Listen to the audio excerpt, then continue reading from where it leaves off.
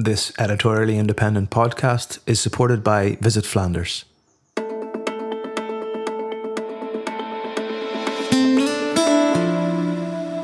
But it's so sad this period that nothing is happening, and we wanted to do something even though we were not able to do a real Tour de Geuze. At least we were able to do this, and it's not 100% the same, of course, as a Tour de Geuze. It's not the same experience, but we are bringing experience to people because our life continues as well, and we need to be able to enjoy even in these darker times, these more difficult times. So we wanted to bring something up that everybody can enjoy, even from Belgium, of course, but outside of Belgium. From all the countries, and they would be travelling here, a lot of them, for the Tour de Geuze anyway. My name is Brendan Kearney, and you're listening to the Belgian Smack podcast.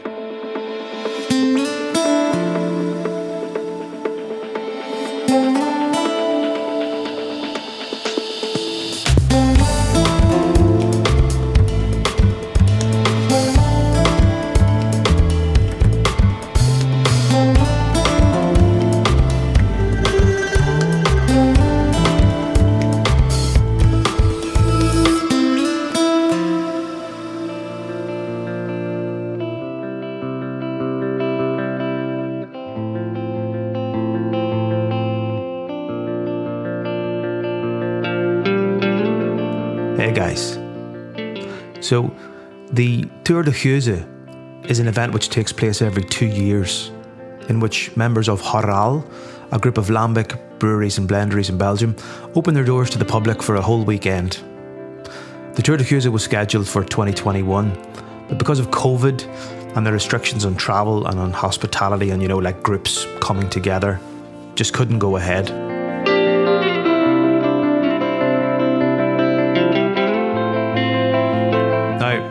I have to say, the Tour de Geuze is usually a really special event. It started in 1997 and it just gets bigger and better every year. The world of lambic is so unique. It's filled with incredible history and compelling characters, obviously wonderful beers, and this special backdrop of villages. There are chartered buses that run specific routes during the Tour de Geuze, as thousands of people make their way across the Buitenland from site to site during the weekend. They're listening to live music, they're drinking Eau de Geuze and Eau de Kriek and a bunch of other wonderful lambic beers. It's really sad that it couldn't go ahead this year as intended. But to fill the gap, a new event was proposed, the Tour de Geuze at Home, showcasing each of the lambic breweries and blenderies in specially filmed videos, as well as a series of interactive live sessions during which the public could ask questions of the brewers and blenders.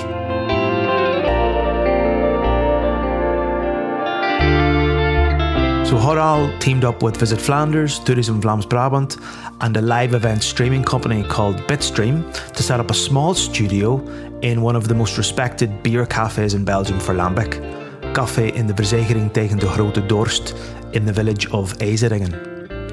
Lieselot Gaure of Beer Secrets hosted the event, and I moderated the live sessions with brewers and blenders. So we had perspex screens between us, we wore our masks religiously between the streams, and to follow the Belgian COVID guidelines, we didn't share any beer at all during the event. We wanted it to be safe, and it really was.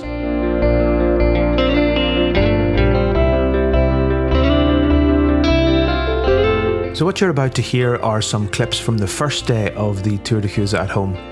You'll hear me speak with Bruno Reinders of Moordsubiet, with Thomas van der Lanotte of Timmermans, with Dirk en Geert Lindemans of Brouwerij Lindemans, with Jo Paneels of Lambic Fabriek, and with Hert Christians of Oud Beersel. The questions that I'm asking are coming in from a live chat feed. So before each conversation, I have no idea what will be asked or what we'll be talking about.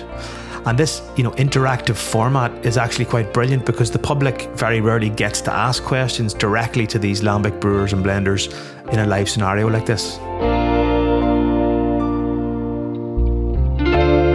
You can watch all the sessions now in their entirety on the website toerdegeuze.be. That's Toer, Toer, de, Geuze, Geuze.be.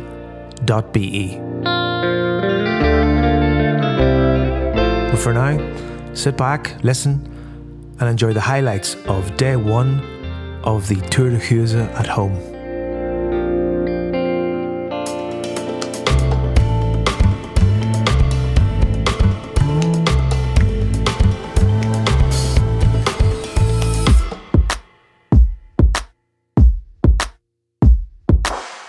Up first, it's Bruno Reinders of Moordsubiet. Moordsubiet has its roots in a farm brewery from 1604 called Den Hart, and it became Moordsubiet in the 1970s. Moordsubiet means sudden death. It's the name of a game that was played in a particular cafe in Brussels. And Bruno joined Moordsubiet in 1985 when the brewery was owned by the Keersmaker family. In 1989, 50% was sold to the Alken Maas Group, and then later it became part of the Heineken Group. We talked about what it's like producing lambic within a bigger company group, how they work with fruit, and why their inoculation methods are different to other breweries. Lieselot mentioned that you've been at Moordsubiet for quite some time. I think you started in 1985. 85, so 85. 36 years now? November now, 36. So, do you have any reflections on that time? I mean, it's quite a long time to be involved in the lambic world. Yeah, it's also for me a surprise. I never thought that I was being so long in the brewery. So, yeah, I started when it was a small family brewery, and now we evolved, and now we are part of one of the biggest breweries in the world. But we can work still independent, and we do it on our own way. Yeah, so that was in the 1980s. It would have been the Keersmaker family, and that sort of transitioned then into the Alken Maas group. Yeah. Do you have did anything change during that time? You know, obviously a sort of a smaller family Belgian operation to a kind of a bigger group. What was there any sort of changes to the way that you were brewing lambic? The way we brew lambic is. It changed a little bit in the 90s, but for the rest, it stays always. Like I told you, we do it on our way. We do what we think that we have to do. But one of the things is, of course, now that you are a part of a big organization, there is more attention on safety, on environment. But for the rest, we work completely like we think that we have to do it. Yeah, and part of the production of the cherry beer, so the Eau de Kriek and the Scarabeekse Eau de Kriek, is that I think you might be in Moordsubiet the biggest buyer of cherries, Belgian cherries, among all the lambic producers. Yeah, for us the varieties that we use, the Belgian cherries are the best. We did test in the past also with frozen cherries, with cherries coming from other regions in Europe, but the Belgian cherries coming from the Hageland and Haspengouw are for us. So that's over sort of more in the east of Belgium. Hageland, the fruit growing region. The fruit region of Belgium. Yeah. And have you worked directly with suppliers over there or farmers or? We have contract with farmers. Yeah. And are those relationships that you've had for quite a long time? The relationship that we have with this farmer is longer than I was in the brewery. Okay. Yeah. So when I started, we already worked with. Yeah. So going right. It was the father, and now it is the son. Yeah. Maybe we can take some questions from the live feed. So we have a question here about the spontaneous fermentation. So spontaneous fermentation is a little bit different to in your brewery than it is in other breweries. How does the imitation of spontaneous fermentation work? Can we get more details on it? That's from beerglasses.eu. So I guess they're talking about inoculation and fermentation. Yeah, we don't do it in an open coolship, and that's no secret. We do it in a closed tank. What we need is a contact with the air. So, and maybe I can tell you a little story. I think it's now 10 years ago, maybe a little bit more. And I had the visit of 3 professors of the University of Leuven.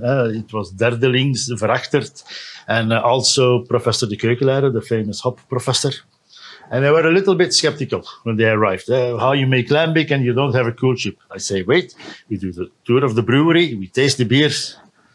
And when they leave the brewery, after the visit, after tasting of the beers, they congratulate me. They say, congratulations with your brewery, with the way that you make your lambic and with the quality of your beers. Wonderful. But in terms of the actual technical details of it, so the idea is that there is inoculation from the air. Yeah. what you're doing is you have a closed vessel. We have a closed vessel that's filled with air. And are you putting air into it beforehand? And we inject air also when we pump the beer from the brew house to the barrel. Okay, and that's just the air that you have in the Peyottenland, so you're trusting that... It's just the air that is in the brewery. Sure. It's the environment of the brewery, it's the culture that lives in the brewery. Yeah. And, have you ever had any issues with inoculation that, No. I think the positive thing is that since we do that, the quality is more stable. Because we can clean the recipe and the tank, we can clean it very well.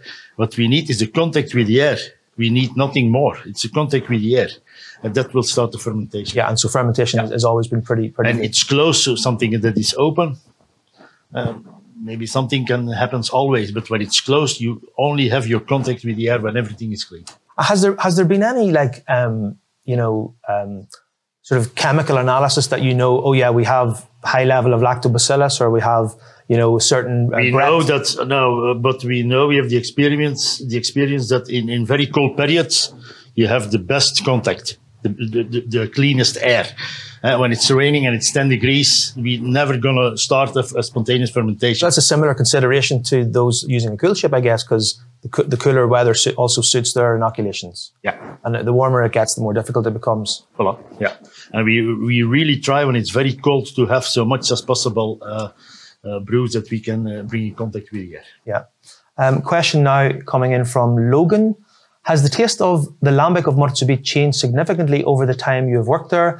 How would you describe the flavour profile of Mort-Subite lambic? I think our lambic has its own taste, but that's normal because it's with our own culture. With all the edge, you have every brewery has its own culture, and I think for a Mort-Subite, it's more the taste of tropical fruit. Sometimes when we taste a lambic and you do it in a wine glass, you think you tasting or you smell a Chardonnay. This is the white wine, the Chardonnay. It's really, and that's typical for Mort-Subite. There's a very fruity flavor. Okay. Another question here I see is, by using a closed, this is from somebody who names themselves Farty online. By using a closed fermentation tank instead of an open cool ship, do you brew lambic the whole year through? No. We brew a whole year, but the spontaneous is only in winter when it's very cold. Yeah, because and from what we start up in winter, we can brew a whole year. Yeah. So it's the system of the Raflasser. It's a very famous, in the brewery world. Yeah. Very normal way of working in brewery world. And so like then what we start in winter, we keep it alive in good condition, and that is the basic where we brew it a whole year. But you're not inoculating in the summer. No. Yeah. So what you spontaneous have, only in winter. Yeah, what you have in your tanks, then you can then use throughout the year. Yeah. Which would be slightly different to the others. We have another question here. During your career, the brewery has passed on from the family the Keersmaker to Alken Maas and finally to Heineken. Did this change something for you as a brewer? I guess we've kind of talked about that, but I mean, is there, what are the noticeable things about working for a bigger group? It's other not other priorities, but priorities like safety is very important. Environment is so the Heineken program, brewing a better world, reduction of water, reduction of energy, what normal is. But for the rest, the way of working, the way we make our lambic is nothing has changed. Yeah. And is there? From talking to your colleagues and other brewers and blenders within Horal, is the kind of the ingredients that you're using? Obviously you're using raw wheat and all the traditional process, but is there some slight tweaks that you have maybe that are different from your colleagues? For lambic, you need minimum 30% of wheat. We're using 40% of wheat, but for the rest, it's. I don't know exact how much wheat that my colleagues are using, so we're using 40% wheat. Yeah. Question here. Back in 1985, whose decision was it to specialize in spontaneously fermented lambics only? So I guess... That was the family, yeah. Yeah, so I guess Mort-Subite, the history of Mort-Subite actually was, it's a brewery that has its roots back in the sort of, I guess, 16 or 1700s? 1604 is the oldest date that we know. Okay, so that's, quite a history. Yeah. And, probably started, as many would have then, as a farm brewery, and brewing, what they could. Developed, I guess, brewing other beers. What other beers was Mort-Subite brewing before you? Local lager beer, Koppels, and it was a high fermentation beer, Hertal. It was an amber beer, like Jarpalm. So when you come in to Morsebit in 85, you were also brewing lager and... Once I brewed the Koppels, and then it was finished. It was only Lambic.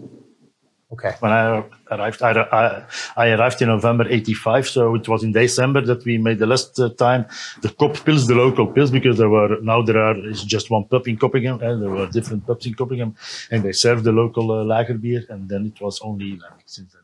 So if you were to now step into another brewery that brews lager or clean top fermented ales, that would be something quite alien to you. Maybe. Yeah.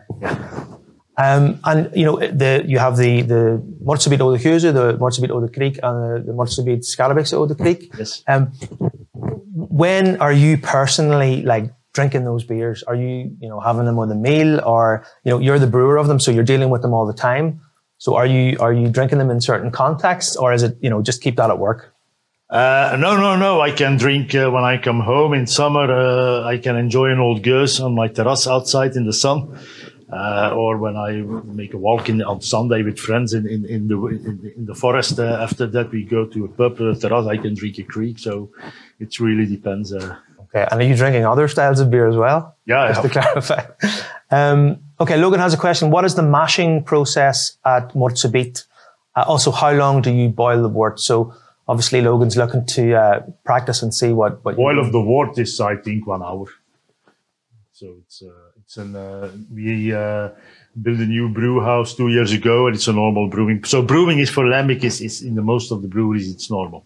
It's like you brew other beers. It's more I say always in the brew house, we are brewers, but in the other part of the brewery, we are more like a winemaker. Yeah, because for blending, with wooden barrels, we always blend the beers. We're working with fresh fruit. So it's not, but brewing is more, it's normal. Yeah. So let's talk very briefly. We use the infusion method. Yeah. For connoisseurs, they know what brewing is. So for the blending part, or the part that you say is more like winemakers, you're actually in Morsebit using larger foeders rather than smaller barrels. So I think you have foeders ranging from 6,000 to 50,000 liters. Where are those coming from originally, and why the choice not to use some of the smaller barrels? Different reasons. When I started there, we had big ones, but not so much, but a lot of small. But it's a lot of work to make the small barrel. So you have one brew of 50,000 liter, and one pipe was 600 liter. So you need 25 barrels. You have to clean 25 small barrels. You have to replace them. It was a lot of work. Yeah. And, so that's related to the scale of what you're doing. It makes more sense on your scale to use foeders. Yeah. And then we made the decision only work with the big barrels. Because it's a lot of work hours in the small barrels. And have you used the smaller barrels before? Yeah. And have you noticed like... And also every barrel has its own taste. Sure. So when you have one brew in 25 barrels, and you have 25 different tastes. Yeah, exactly, yeah. Next, it's Timmermans. Timmermans has brewed Lambic in Itterbeek for the last 300 years. The original brewery was called the Mole Brewery, and it was a farm, an orchard, a cafe, and a malt house. But then in 1911, Frans Timmermans began focusing on the brewery, and in 1992, Timmermans joined the John Martin Group of Breweries. Thomas van der Lanotte has brewed at Timmermans since 2012. We discuss what it's like to produce spontaneous mixed and clean beer on a regular basis, collaborating with non-Lambic breweries from outside Belgium, and the tradition of Faro. So, you've been working as part of the John Martin Group of Breweries, I think since 2012. Yep. And, that's a group that, of course, includes Timmermans, Lambic Brewery, but also, I think, Bourgogne de Flanders in Bruges, and the Waterloo Brewery down in Waterloo. Yep. Now, those other two breweries are doing something a little bit different to Timmermans. Bourgogne de Flanders is producing mixed fermentation beer essentially, and Waterloo is like a top fermented clean ale. So Timmermans is not any of those things. Timmermans is a spontaneously fermented wheat ale called Lambic. So when you're trying to go between those three sites and apply yourself to those three different types of brewing, Does that give you like a certain perspective on the production of lambic? We try to implement the techniques we get from the 3 sites on the 3 sites. One of the big advantages we have is that if there's a new brewer, he has to be trained on the brew installation of Timmermans, but as well on Bourgogne Flandre and Waterloo, also on the distillery we have now. We have the brewers, me as well. We learn how to brew that lambic beer, but at the same time, if we're brewing in Bourgogne Flandre or Waterloo, we can try to relate techniques and bring in some techniques from one to another site or in the opposites. So can you give me some examples of that? For instance, in Bruges, it's mainly our site of experimenting with beers. Every few weeks, we try to produce something new. We try them on the local pub we have. And if it works, it goes into large production by the Martens Group. And we've done some crazy stuff, some normal stuff. But for instance, a few years ago, we did a Sati with a raw ale where you normally don't use hops, you don't boil. You use the stem of a pine tree to filter out your beer. So we cut down the pine tree, which was the Christmas tree, in the middle of the courtyard. We used that as our tube getting from the filter to the boiling kettle. But then we used old hops during the process, and we did a little bit of boiling just to have that antibacterial. And those are things that you take from Timmermans into that process? Yeah, indeed.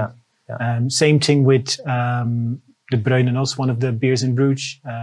We normally brew it in open fermenters. We then go to closed fermentation, and it's then blended with lambic to produce a Bourgogne Flandre. But we got some freshly emptied barrels from Timmermans, transported the day itself to Bruges, filled them straight in with that brown beer, which has quite a lot of residual sugars, around 6.5. And it had all the bacteria and yeast we wanted to do a secondary fermentation in a fresh barrel, which worked out very well as well. And I guess in a way, it's not just the processes that you're kind of sharing or borrowing from each site, but the group is also responsible for bringing, I think, Guinness into Belgium. So there you have, I think a few years ago, you guys did a collaboration between Timmermans and Guinness, which was effectively, a new type of beer. Can you tell me a little bit about that? Well, the Martens family was, or is still the oldest active importer for Guinness. So they have quite a long history together. And a few years ago, Anthony Martin was in the storehouse in Guinness, together with the CEO of Guinness, they had a very interesting talk, and he came back with the question: is it possible to do something with? So that was like a long relationship that turned into a question, because I see there was a question there from Camille. I wonder how the cooperation with Guinness came to be. I love the beer. Was it thanks to John Martin? So I guess it was. Yeah, it's part thanks to John Martin. The current CEO is Anthony Martin. He's the grandson. But John Martin started Guinness Export Stout, which was a stronger Guinness for the Belgian market. And it's that Guinness Export Stout that we used to blend with West Indies Porters. The bottle with the blue label, Guinness, to get the coffee notes, the chocolate notes from the West Indies, the coffee notes, and the stronger roasted notes from the Guinness export. And then we blended that with cherry lambic, 400 grams per liter of sour cherries, to make that blend of. And like, were there some interesting discussions in there about like, we really can't let the cherry disappear. We need to get some more of the chocolate. Like, how did that blending session go? It was very interesting because it was way too much cherries, way too much stout. What were the kind of the? Well, of course, the guys at Guinness, they like the Guinness taste, and our team was very fond of the cherry and lambic taste. Sure. It was getting into a balance in between the two worlds, but at the end, we managed to make a blend which starts quite high in the chocolate flavors, and then drops into a cherry chocolate taste, and then ends up with that dry coffee touch you had to have in the back. And when tasting that blend, everybody was okay with. Everyone was happy enough at the end. Another question. Jenya asks, why do you have a mole on your logo? That's a very that's a good question. It's part of the history. So you mentioned the history that we are still the oldest active brewery, lambic brewery of the Pajottenland. And that mole is because of if you go back to 1702. There weren't the same amount of buildings where we are now. It was much more fields of wheat and open fields. And because of the hilly look of Pajottenland, if you're taking a tour here, you'll feel it in your quadriceps. Okay. It looks like moles that have put little heaps of dirt everywhere. So the first brewer that started the brewery of Timmermans, he gave the name, the mole, as a name for the brewery. Okay, and that's going back to like the 1702 at that time. Van der Malen was the first family that started Timmermans, and he gave that name to the brewery. So the mole brewery, and it is the logo has stuck to this day. Okay. Well, it's only a few years ago that we got know of all those older documents. Names. Yeah. And since a few years, we now have that little mole back on the bottle. Okay, excellent. I mean, another traditional product, I guess, that you produce in Timmermans is Faro. Yeah. Which is, it's been around for a long time, has a long history in the Pajottenland. I'm sure a lot of people watching will know what Faro is, but maybe for those that don't and are new, could you explain what it is and how you guys are producing it at Timmermans? Yeah. What we now do is we produce a lambic similar to the normal production, but we add candy sugar before bottling and then pasteurize. But back in the days, it was basically the beer after filtration. You still have a bit of sugar inside your filter tank. So what they did was they added more water, washed out more of the liquid, which was very low in sugars, had much more grain flavor to it. And then that beer would be called Mars or Meers. After producing that beer, they added candy sugar to that, which was the Faro, which was softer, sweeter. Nowadays, our Faro is, for instance, 4.5% alcohol. But if you go back in history, probably it was more 1.5%, max 2% in alcohol. So it was a beer which was drank by kids up to all ages, I guess. Yeah. Did you drink as a kid? I was able to drink table beer. Yeah. I think we were the lucky last ones to not have any problems. Yeah. We didn't serve the beer, which is, of course, part of why I'm now in the beer industry, I guess. Sure. And another we were talking about Faro, another maybe not traditional product, but something really based on lambic is the Lambicus Blanche that you guys have. So lambic itself is a wheat beer. So tell me, I think in Belgium it's a known beer from Timmermans. Tell me a little bit about the Lambicus Blanche. Well, first of all, when the terrace are back open, that's probably one of the first beers I'll have because it's very thirst quenching, and it has that citrusy flavor and coriander touch to it. From a normal wheat beer, it's like super soft, super drinkable.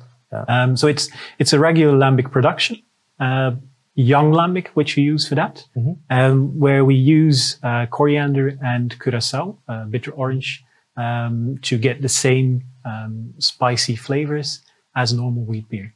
And that young beer is then bottled. So that's that Lambicus Blanche. Okay. So it has the fruitiness and the spiciness of the wheat beer, but with the sourness and the high drinkability of lambic. Okay.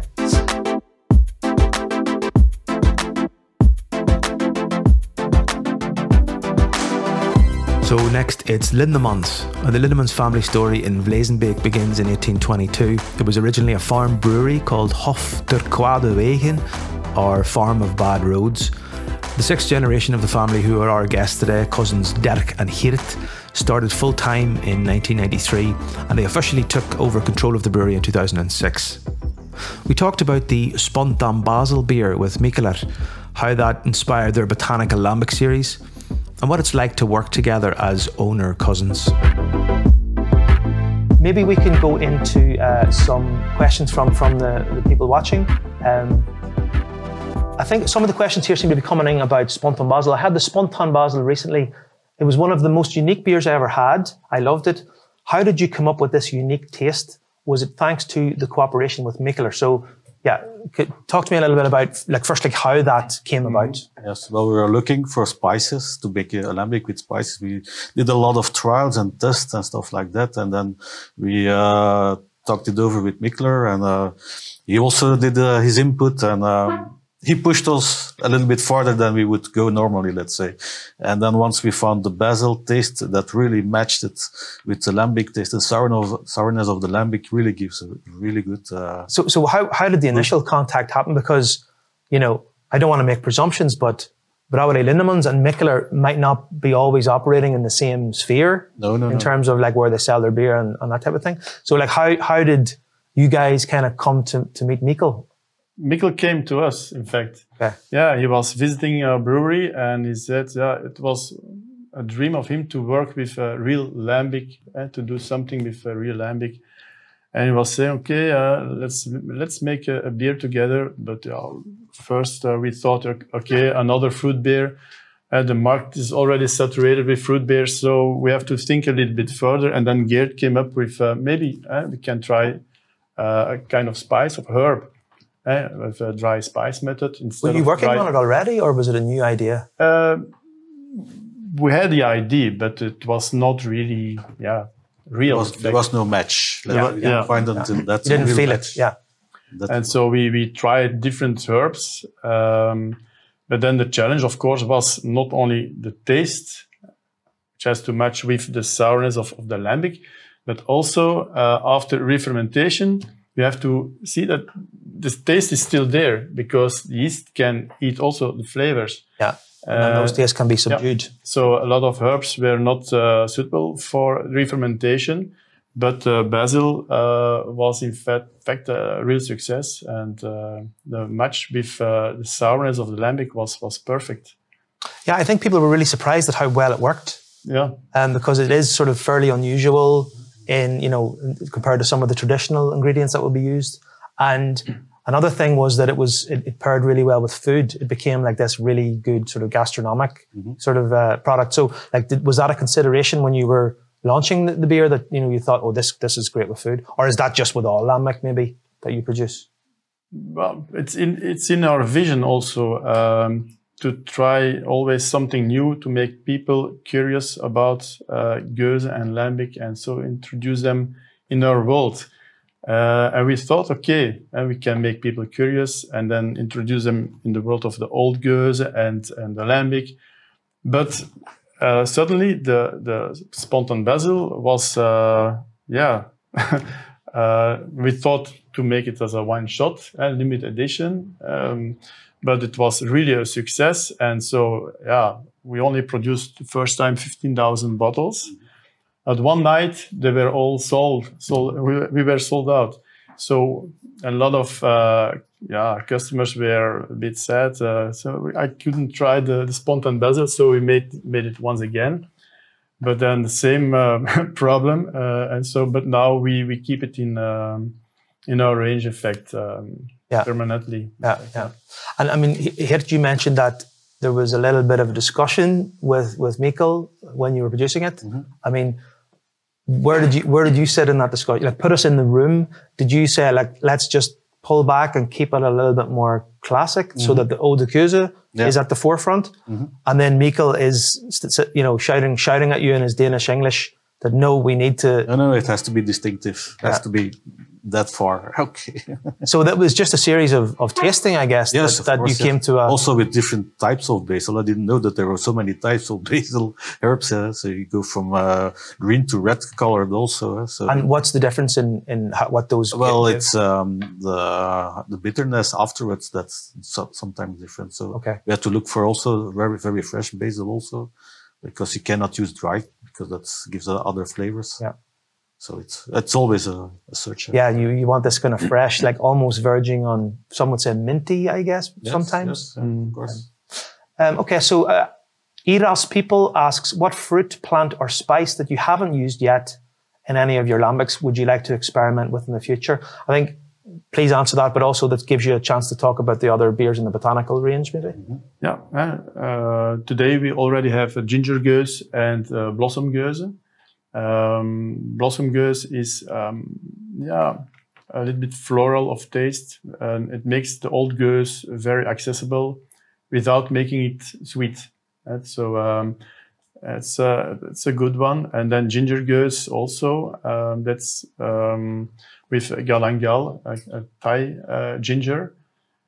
We can produce it only once a year because we also have to use it fresh.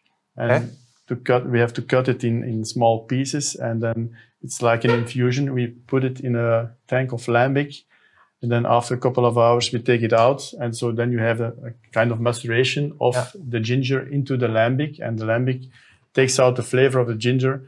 Then there's a re-fermentation on bottle, and then you have that nice combination of the ginger taste with the sourness of the lambic. Yeah. And that matched very well with Japanese food like sushi or sashimi. Yeah, it has that zing and that brightness about it. Yeah. But I'd also imagine, and correct me if I'm wrong, that ginger also can have quite an overpowering flavor if used in too high a quantity. Yep. But Unlike perhaps maybe some of the more floral ones, which maybe more subtle.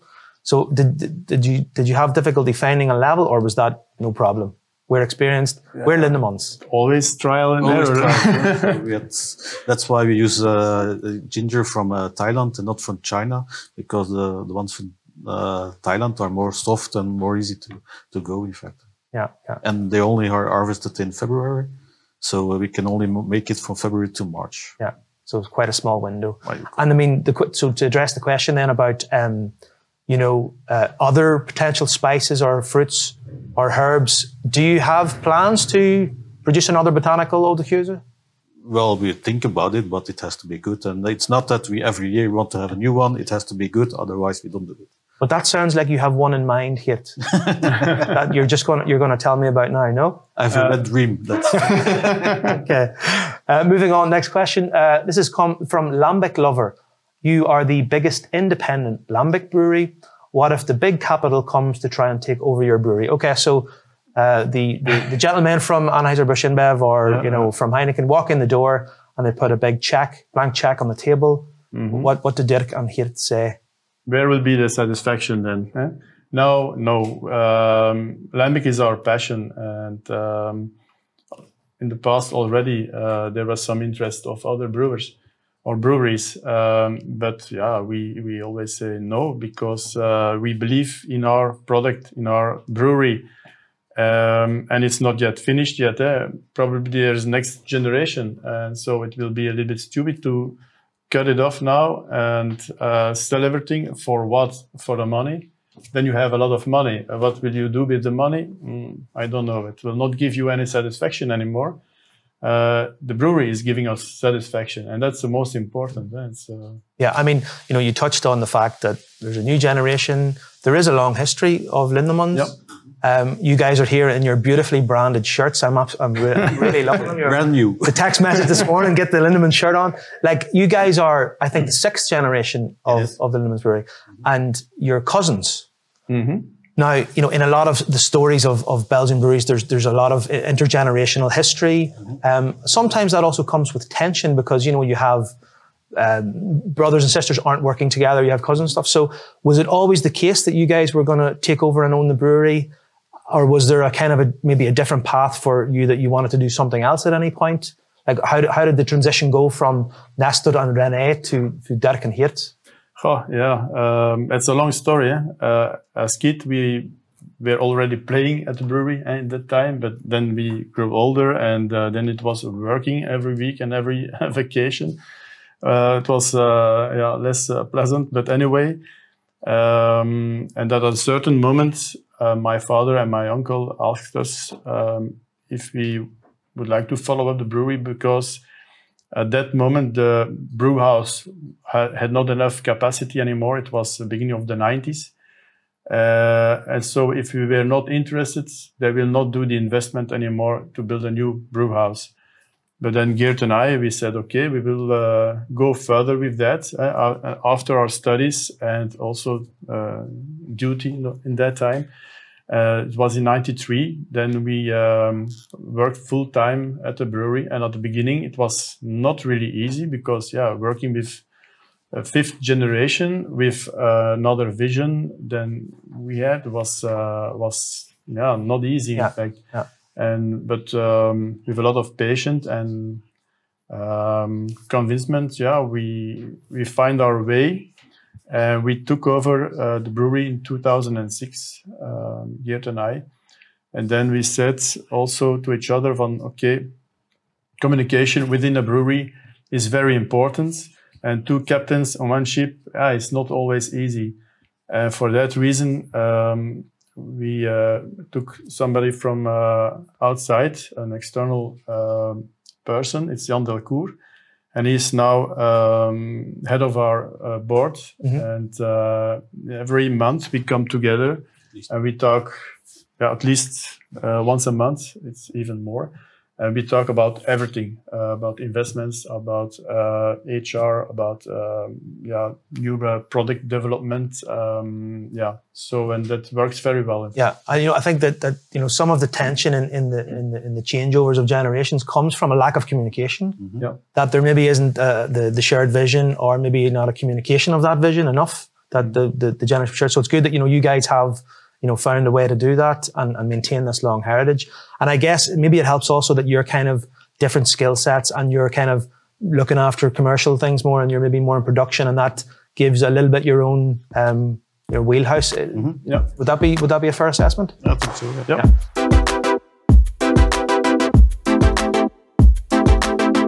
So the next guest is Joop and Els from Lambic Fabriek.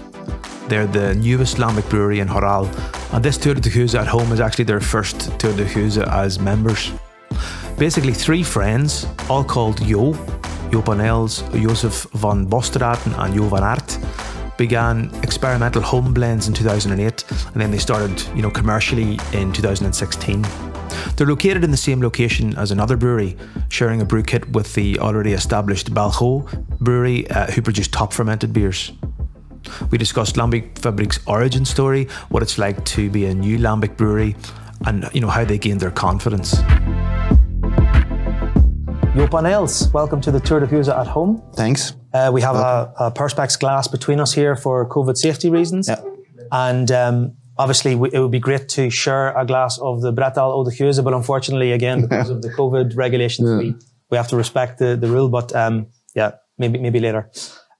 So this is actually your first Toer de Geuze. Yes. So how's that going? Yeah, it's the first one, and it's already on the alternative way. So it's a pity. Yeah. I was the editions before. I also participated on the Toer de Geuze, but then as a visitor, and now we are a member of Horal, and it's. It's not the full experience. No, not at all. You said you have been as a consumer, so you've been to see them before. What do you think is the magic of the Toer de Geuze? Yeah, all the breweries they set open their doors. You can see the parts of the production, the stories behind the brewery. So you can feel the magic and the heritage and the story, the product. And everyone is so different as well. Yeah, also the difference between the producers, the product. So it's a real experience. I mean, I know that the Toer de Geuze for 2022 it's moved up to next year. Yeah. So I mean, you'll be obviously opening your doors then to people to come and visit. Yeah, that's the aim. Yeah. So. And what are you expecting from that? I don't know. I think we will have some people because we're new on the scene. It's our first Tour de Geuze. So I think a lot of people doesn't know us already. So Okay, well let's maybe go back and try and explain to people kind of where you guys came from. So, you officially started Lambic-Fabriek, I guess, as a business, as a blendery in 2016. 16, yeah. But actually, you were, blending together the three guys that are involved long before that. Yeah, long before. It all started in our local pub, sipping some Geuze or Creek. I can't remember.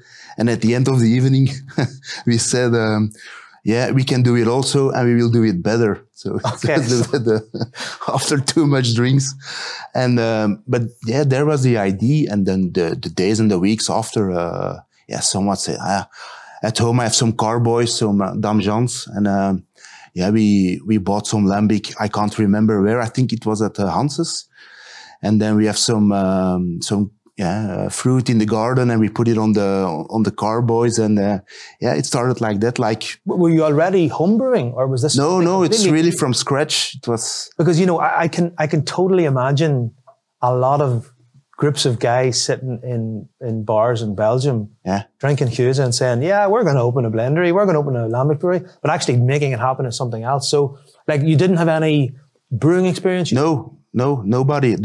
Also, the first carboy is exploded because we didn't put an airlock on it. Okay. And it was lesson 1. The fermentation starts and it gets some, it needs to escape. So I mean, that's every a single batch becomes a lesson in effect. Yeah. So, I mean, when are we talking here? What's the time period? Is it like 2008 or? I think it was something like that. Yeah. 2007, 8, 9. And what was the lambic world like at the time? Because now 2021, I think it's a little bit different, right? It's different. It's more popular. I think. Yeah, I think at that period it started. It's all the beginning of the revival of the lambic scene. Tilquin was started since a few years. I think he was really the first one. I think in the. Yeah, and then, you hear other people, we will do that also with some lambics and to do some experiments. And we did it, but not with the idea, we will create at the end the Lambic-Fabriek. No, not at all. You were buying lambics? Yeah, and we started with 20 liters, then we had 50 liters, 100 liters. We bought some small materials. It went like that. Okay, so then there must have been a moment where you were like, okay, let's, maybe take a more serious step, or let's change things in a certain direction, or? It started, we did the grape harvest in France, and then at the winery, we were busy with lambic, but we didn't have any wooden barrel. And one moment we were at, I think, somewhere at the winery, and we asked the owner, but what do you do with the barrels? I cut it in pieces, I burn it. It's French oak and it burns well. And we said, okay, and he proposed, are you interested in some barrels? Or we said, if you have some, why not? And he had one barrel, and we put it in the car. He just fit it in the trunk of the car. And back home, we said, all right, the first barrel, and we filled it up with all the lambics that we had. And then the year after, we had 5 barrels and 10 barrels. And then one moment, a friend of us said, but my father has a little warehouse in Ruisbroek where we started. We can put or store there all the materials. And so it started. And then one moment we had too much stock. And we said, or 2 options, or we do a barbecue with all the friends and we drink all the beers we have, or we set up a structure and we start with the blendery. Let's take another question here. I'm curious, this is from Marika, but it also seems to be coming in from a few other people as well. I'm curious about the origin of the logo. Is there a particular thought behind the choice of a skull? Seems like a logo for a Bock beer or a black metal band. And there's also a question, I wonder what's your favorite black metal band? That's a good question. Tell me about the logo. Yeah. First of all, I'm totally not into black metal. Yeah, the logo. It's coming from Jozef, my partner in the Lambiekfabriek. He has a sister, and they have some sheep at home, and yeah, they keep the sheep for the meat for their own. And one day they slaughtered one, and her husband, he said, "Oh, the skull of the sheep. I'm really curious about it." So he dug a hole, he put it in the ground. After a few months, he digged it up and he cleaned it completely up. And he had the skull. Now the skull is still in the Lambiekfabriek above the door. And Jozef has a brother. He's quite an artist, and he took a piece of paper, the skull, and he started drawing the skull. So at the end, it's a drawing of the skull. It's a free interpretation of the skull of the sheep. Okay. And we said if we want to have a logo, it needs to be, yeah. It's nice. Quite distinct. It's quite distinct. And, you know, you definitely know when you see it, you know, who it belongs to. Because the lambic scene, it's quite traditional, but we thought, and we want to keep it, and we do it also. We brew and we work very traditional, but about the packaging and the logo, the idea was to have something more than the traditional way. Sure. Yeah. Okay. Dale asks, can you expand on your relationship with Belgo? Are you separate companies but use the same brewing equipment? So I guess, for people that maybe don't know that you're working in the same premise, explain a little bit about how you work. So you can see it as two companies under one roof, and the only thing we share is the brew house. So we brew on the equipment of Belgo is the owner of the brew house. We brew on the brew house, and that's the only thing we use of Belgo. We have our own bottle line, we have our cool chip, we have our own barrels. And like for transferring wort, do you have your own hoses as well? Or do you use the same hoses? The hoses? Like no, with each material, we have our own material. So no, only the brew house is we use from Belgo. I mean, I guess it's interesting because, you know, you have this, Belgo are producing, I think, clean top fermented ales, Belgian ales. Yeah. And, you know, they have their own range of beers. Yeah. And of course, you're producing something which, you know, is considered wild. You have some, you know, wild yeast bacteria. There's obviously a risk, more for Belgo, I guess, for you. Yeah, definitely. So how do you, what sort of discussions do you have with them about making sure that you can maintain that sort of... Yeah, but the most important thing is, we don't use the bottle line of Belgo. We have our own. We don't use the cleaning materials of Belgo. We have our own. And we work very, very clean. Even Belgo as Lambiekfabriek. But as a classic brewery, you have to do it also. And as a lambic brewery, you have to do it also. Because for me, it's a misunderstanding. Oxygen, it is the friend of the lambic brewers. And yes, it's our friend when the wort is in the cool chip. But outside the cool chip, oxygen is our same enemy as for a top fermentation brewery. Well, you still need some breathing during fermentation. Yeah, of course. But it still has to be controlled. Yeah, of course. In a clean brewery. Yeah. I mean, following on from that, there's a question there from Sir Geuze coming from Berlin. Yeah. He says, where do you collect all that knowledge about barrels, storing, maturing, brewing recipes, tasting and blending? I guess there is no lambic class. So, I mean, like, you're starting this professional lambic brewery. Where does all that knowledge come from? Of course, there is no starting class. There's no lambic line you can call? No, there isn't. Jozef, he took the lessons to become a brewer, a classic brewer.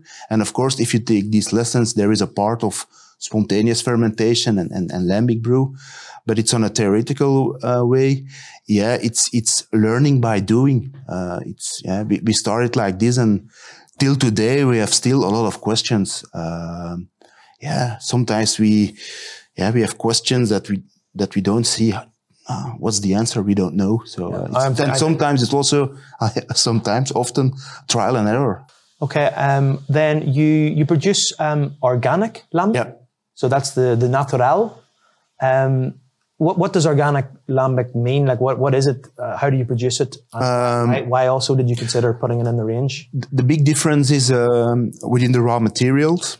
So the wheat and the barley that you buy, it's organic certified, and our classic lambic is not. But the brewing schedule is the same. So if we brew lambic, if it is organic or not organic, the schedule is the same. The result is different because the raw materials are also different. And are those raw materials more difficult to find and more expensive, or not? They are a little bit more expensive because the treatment of the raw materials is different than non-organic. And what also is another part is it takes a lot of administration because you have some to certify. To certify it, because you have they come and check if you need to put on your barrels, this is organic, this is not on the stock. You need to have all the process on paper. Yeah, it's it's a lot of administration. That you want in your own heart to have an organic beer, or is it because you think it's interesting because there is demand on the market? It's both. It's interesting to do it, and there's also a demand on the market. It's also another market, and it's nice to have it because you can play with it also.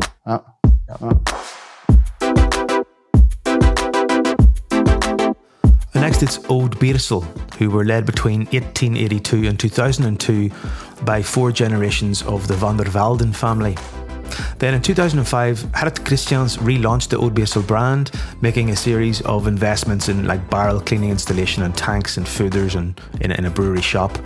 So Gerrit is not only the owner of Oud Beersel Blendery, but he's the current president of Horal. We talked about his plans to open a new bar beside the blendery, whether he has ambitions to install a brewery, and the revival of a cherry orchard behind the blendery. I mean, and considering, next year or even later this year, I think you have some plans for a new bar.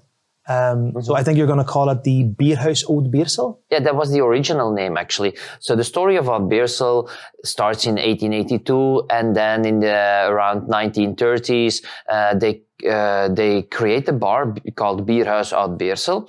And at the end of 2002, after 4 generations, the brewery closed down. But next to the brewery, the bar also closed down because he was managed by the nephew of the old brewmaster, same as the brewery. He managed the bar and the brewery for the last 12 years and then decided to close down both operations. And when I started in 2003 on the project, the bar was for sale, but I couldn't buy the bar and buy the brewery. So I decided to go for the brewery, start first making the beer. And then the bar was sold and became a flower shop. And a few years ago, I had the opportunity to buy back the building. But then due to the huge investment, we waited a bit and we wanted to start investment in the building to reopen the old bar of the brewery. Last year, but due to COVID, that has been postponed. So now it's been around as a dream for quite a while then. Yeah. To realize but this is, I've always wanted to have a bar next to the brewery, but first we need to make the beer before we can start selling it. So step by step, I started the brewery as a hobby. And the nice thing about that Beersel, like Lieselot as well said, our slogan is Beer Traditions Reborn. And we like to revive these kind of things. And reopening the bar of the brewery, but on the exact same spot in the exact same building. And we are trying to recover the old front of the building, the old floors. We have the wooden panels on the inside on the walls. This brings back the history of the brewery. And then we'll introduce new modern elements in there, and it will be. I think we'll hopefully talk about some of the innovations that that have gone on. But just a final question on the bar, people are watching and maybe will want to come to Beersel. What can you expect when you would go into this bar maybe next year? Like, what's it going to look like? What are you going to be able to order your beer? What's this sort of experience going to be? Yeah, it will be experience. That it's all about experience of the beers of Oud Beersel. So it's all around our beers. Of course, you'll be able to eat something, but it will be just a small number of plates. The main focus is the beer and all the activities around, so the brewery visits. But we also do like a lambic blending experience or other activities. We have a castle walk to the castle of Beersel in the theme of the shelling of the castle of Beersel. So it will be kind of an extension of the brewery, kind of just the experience that people have now. It will just become bigger. And it will be open Friday, Saturday, Sundays. I mean, this is our way as well to start working more on the tourism side and let people discover really the brewery. We want to connect more with our consumers, and this is going to be a great way, I believe. Yeah. There's a question here. Is it a dream to turn Oud Beersel into a brewery as opposed to a blendery at some point in time? That's always been part of the project. But when I started Oud Beersel as a hobby. And we have a brew house at Oud Beersel because Oud Beersel started up as a blendery in the past and then became a brewery. And at closure of the brewery, when I wanted to start up, it was forbidden to use the old brew house because we have an aluminum brew house. So we are not able to use that brew house anymore. Now, when I started, Oud Beersel was at, let's say, in production 250 hectoliters a year, and it was a hobby for me. So I had to choose between investing in wooden barrel capacity and the stock of lambic and the building, or investing in a brew house. But investing in a brew house for 250 hectares with little knowledge about the brewing process at that time. I studied brewing at Ghent, but still, I mean, you need experience as well. And I decided to go for the aging, the fermentation, aging, and the blending of the barrels, of the lambic from the barrels. And then the problem is about space. We are surrounded with houses. We're in an area where people are living. So it's always been difficult to combine the expansion of Oud Beersel. I mean, we were doing before COVID 2,500 hectoliters. Last year we did about 2,200 hectoliters in production. But that means, I mean, 10 times more than the initial on the same space. And you need a production space of a certain size to make it work. So, but is it a space issue for you, or is it like, is there something about being a blendery that you think is important? Or if you had the opportunity, yeah, definitely we're going to brew our own wort. Oh, it's a space issue. It's an issue about a lot of money being involved as well, about being able to manage everything. But next to the beer house, so when we bought the beer house actually a few years ago, a year later, the old brewmaster, Henri van der Velden, passed away. And so in 2005, when I took over the brewery, I had also an option on his house. And so we had the opportunity to lift the option on his house. And the budget that we put aside to invest in the beer house went into the purchase of the house. So we postponed the postponement. Yeah, because we just invested in real estate, because it was so important to have that bit of property right beside the brewery. Because it's the building in between our shop and the bar, and it also has the entrance of the brewery is part of that house. So if we didn't buy that and somebody would live there, then I mean it's hard. It's very hard. So we purchased that, and the aim actually in the future is to replace the house and integrate it into the brewery. And the old brew house that we have at the moment, and the top front part, we can put a cool ship there, and then build up the brew house there in front of the street. Okay, so in the longer term, there is a plan then to use that space. Okay. So first the beer house. Let's focus a bit on the beer house. We'll get that running, and once that is running, the next step, but it will be a big step and a long step. I mean, it doesn't go in 1 year, 2 years. It's a project of 3 to 5 years, but then we'll start investing and planning everything for the brew house. Okay, that's really exciting. Are the Scarabeekse cherries in the orchard of Oud Beersel sufficient to make all Scarabeekse Kriek, or do you have to buy extra? Yeah, we buy for now. I mean, the cherry trees, we've planted them 3-4 years ago. This is a learning process for us, the cherry orchard, because we planted them in a special way that we're going to guide the branches of the cherries. now we had 3 very warm summers, and the field behind the brewery, the top part of the soil is sand. And so during summer, the little water that is coming from the rain, it just goes through the sand, and the trees don't get a lot of water, so they don't grow that fast. So we've started covering the floor around the trees now, so we can keep the ground a bit more wet, but we've trimmed them down now because we want them to grow in a certain way. And now we're going more for growth than for production of cherries, because we want to build up our experience one more year, and afterwards we're going to put a bigger field in the back of that field. So we have 4 times more field than the current cherry orchards. But this is a learning curve. Yes, this, yeah. Because this has never been done. So you're actually becoming an orchardist as well as a blender, as well as a bar owner. Yeah, I mean, it's all part of the reviving of the old traditions. And when you come to Oud Beersel, you'll be experiencing all of this. And in the future, when the beer house is open, let's say it will be for next year, spring, summer, I'm sure we'll put some tables in the cherry orchard and people will be able to sit there and enjoy the cherry trees growing. So, I mean... during blossom time. Yeah. Yes, Lieselot. A question. Yes. Thank you. So your Geuze, Gert, contains only of lambic coming from Boon. Is there a specific reason for that you chosen for them? Maybe something that has to do with the history? Yeah, I mean, before closure of Oud Beersel, 50% of the wort of Oud Beersel was produced at Oud Beersel. And 50% of the wort was already produced, outsourced at Boon, but produced according to the recipe of Oud Beersel.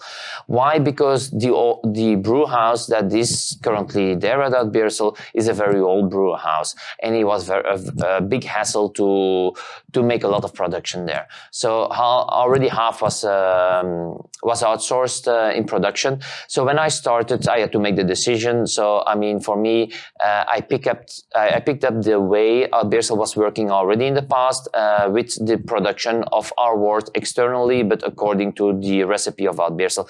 So we're not actually getting Boon lambic in, we're getting our own lambic in, our own recipe, but it's produced by Boon for Oud Beersel. That's why we blend only with our lambic, because we have our own lambic, but we do not produce it on site. Okay, thank you. So that would lead to my next question, which would be about that wort.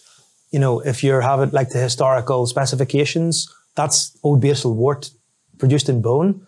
How is that maybe different to other worts that are brewed by Boon for other people? Oud Beersel has always been known for having lambic that matures quite fast.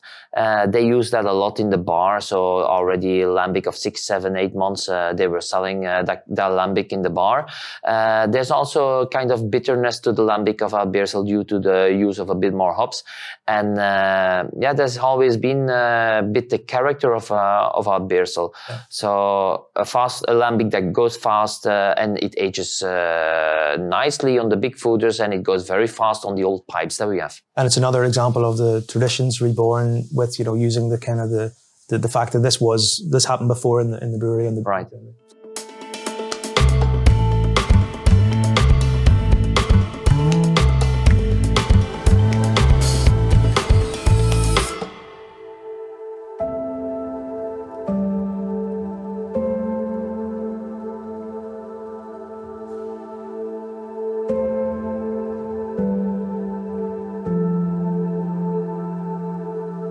So there you have it. Those are the conversations from day 1 of the Toer de Geuze at home. You can watch all of those sessions in their entirety on the website toerdegeuze.be. That's TOERDEGEUZE.be.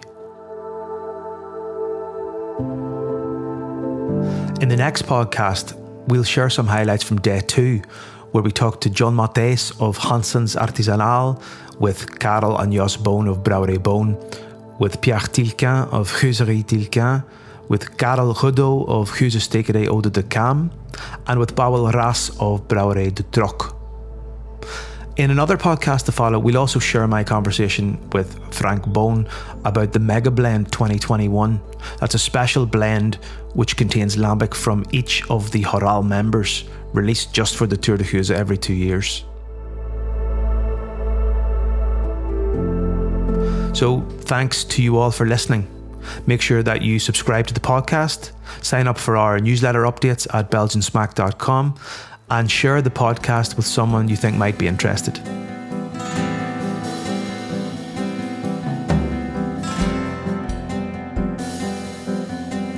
My name is Brendan Kearney, and this has been the Belgian Smack Podcast. Until next time, love what you do.